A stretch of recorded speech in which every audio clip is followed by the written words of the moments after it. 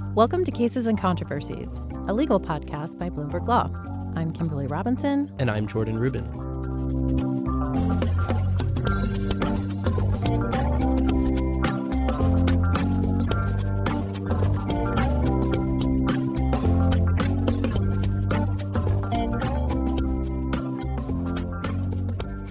And this is your SCOTUS sneak peek for the week of Monday, October 14th.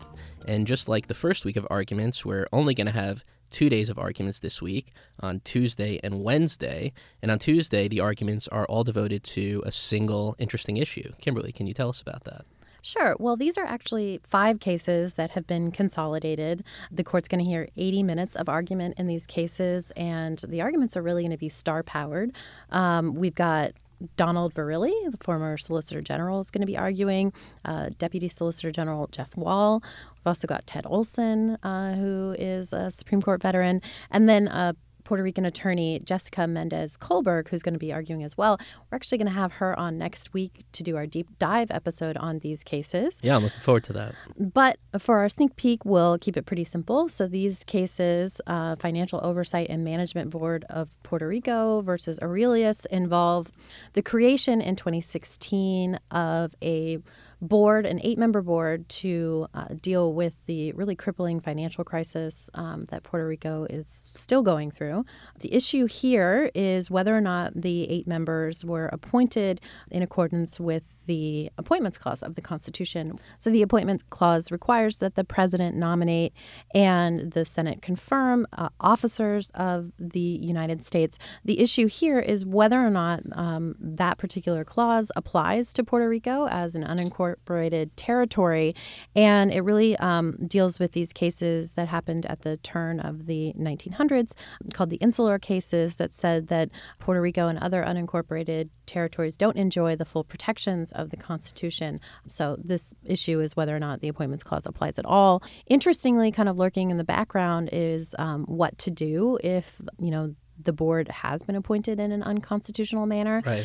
Interestingly, the First Circuit kind of said, so what? So it found that the clause did apply and that the way that the board was appointed did violate the Constitution, but it refused to unwind any of their decisions, kind of saying, like, this would create some really drastic consequences, and we're dealing with, $100 billion of debt here. So that in and of itself has some implications for some cases that are working their way up to the court dealing with the CFPB.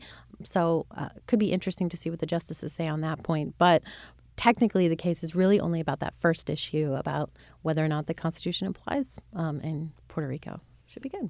All right, so that's Tuesday, and then on Wednesday we have 3 cases, and I'll kick it off with the first one, and that's Kansas against Garcia. And this is one of the several cases this term that we have at the intersection of criminal law and immigration. Crimmigration, exactly. And the question here involves another issue, preemption, and that's whether states are precluded by the federal government in certain areas of the law. Here, the case stems from Kansas state prosecutions for ID theft for using other people's Social Security numbers to gain employment. And so more specifically, the question here is whether federal law preempts the states from using information like Social Security numbers that's entered on the federal I-9 employment form. And in that case, whether states like Kansas weren't even allowed to undertake the prosecutions like the one in this case in the first place, whether states are preempted by the federal immigration law.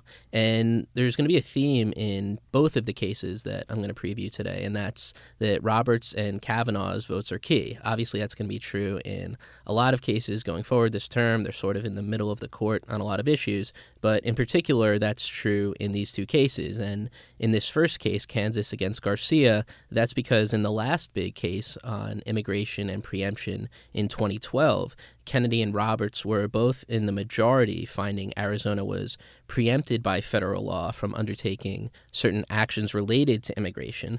Obviously, Roberts is still on the court, so we're going to see how he views this particular case in this application. But as to Kennedy, this will be one of these early tests of what the Kavanaugh for Kennedy switch is going to mean for the court. So that's one of the things we'll be looking at in that first case on Wednesday.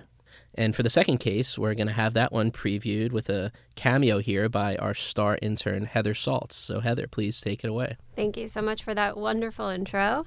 The justices will decide whether the discovery rule applies to the 1-year statute of limitations under the FDCPA. In this case, Rakitsky versus Clem, the petitioner, Kevin Rakitsky, amassed credit card debt between 2003 and 2005. The debt collection firm, Clem, sued for payment in 2008 and attempted service at an address where he did not live anymore. The firm withdrew the suit and then refiled and attempted service 1 year later. The firm served the incorrect addressee, and Rakitsky did not discover the judgment until he applied for a mortgage in 2014. Now, I just want to point out that the credit card debt was about $1,200. Wow. So that's about what some of these lawyers are going to be making in an hour, I imagine. So that's correct. The FDCPA statute of limitations provision says an action to enforce any liability may be brought within 1 year from the date on which the violation occurs. Now, the Third Circuit believes that Rakitsky's claim was filed in 2015, which was untimely, since it was more than 1 year from the date of the violation and the discovery rule wouldn't apply. However, the Fourth and Ninth Circuits disagree and hold that the discovery rule does apply to the FDCPA. They believe that the time should start ticking when the debt was discovered by Rakitsky. This should be really interesting to see where the justices lie on this issue. A classic circuit split. Yeah. And then, Jordan, take us away for the last case, another afternoon argument. Exactly. This is my specialty so far this term. So this afternoon case is Mathena against Malvo, and there the Malvo stands for Lee Boyd Malvo, one half of the infamous D.C. sniper pair, which terrorized the D.C. area in a 2002 rampage that certainly at least those who were residents of the area still remember, and maybe even people across the country. I remember that scary time. And the legal issue here is juvenile sentencing. So Malvo was 17 at the time that he committed the crime, and his case brings up the latest test for the court on juvenile sentencing. So in recent years, the court has handed down a couple of decisions that have been more lenient towards juvenile offenders. Basically, there's been a taking of account of the fact that people's brains are still developing as they're younger, certainly at least when they're 17 years old and maybe even older. And so despite however horrific some of these crimes might be, the question has been whether courts need to take that reality into account. And in a couple of closely divided cases over the last several years, the court has said, essentially, yes, you do need to take that into account. And so Malvo, who's serving multiple life sentences without parole, his case represents the question of sort of how far those recent cases go. And so it's a question not just of whether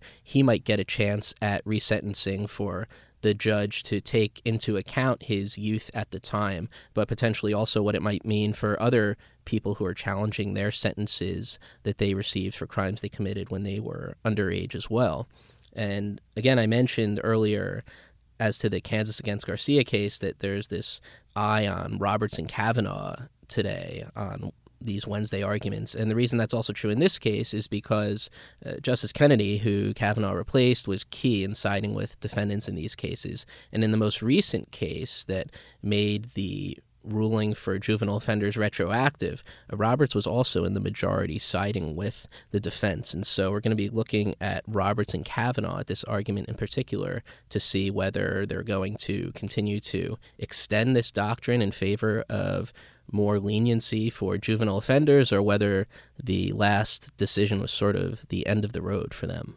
Yeah, the Malvo case is really interesting. It's like so many other of these criminal cases that we see where the actual defendant in the case, even if he wins, may not really benefit that much from the rule that they create because, you know, as you mentioned, he's facing multiple life sentences in Virginia, which this is challenging, but also in Maryland as well. So right, and even if the court does wind up ruling that a judge needs to officially take into account his youth at the time, you know, if you're someone who's hoping to overturn a sentence that you received as a juvenile offender, you might have hoped for a different sort of poster child for the issue as opposed to Malvo, who might be perhaps one of the most unsympathetic juvenile offenders, or certainly one that they aren't hopeful with in terms of pressing the issue before the court. So we'll see how that affects the issue too.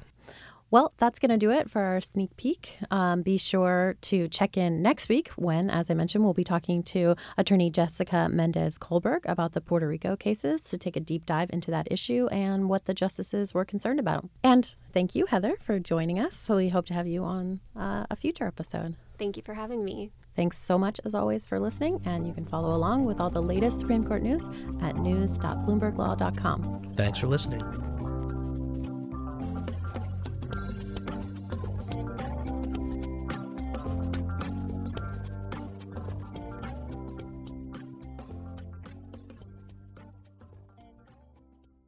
You probably have a lot of questions about the environment. Well, so do we. Are we talking like radioactive chemicals? Or is this becoming sort of irrelevant if the U.S. doesn't participate in this? What's going on here? How far did the Trump administration go? And is mining really better down where it's wetter? Climate change, chemicals, water pollution, you name it. If it's in the environment, we're talking about it. Listen to Bloomberg Environment's official podcast, Parts Per Billion, wherever you get your podcasts. And of course, get up-to-the-minute reporting at our website, news.bloombergenvironment.com.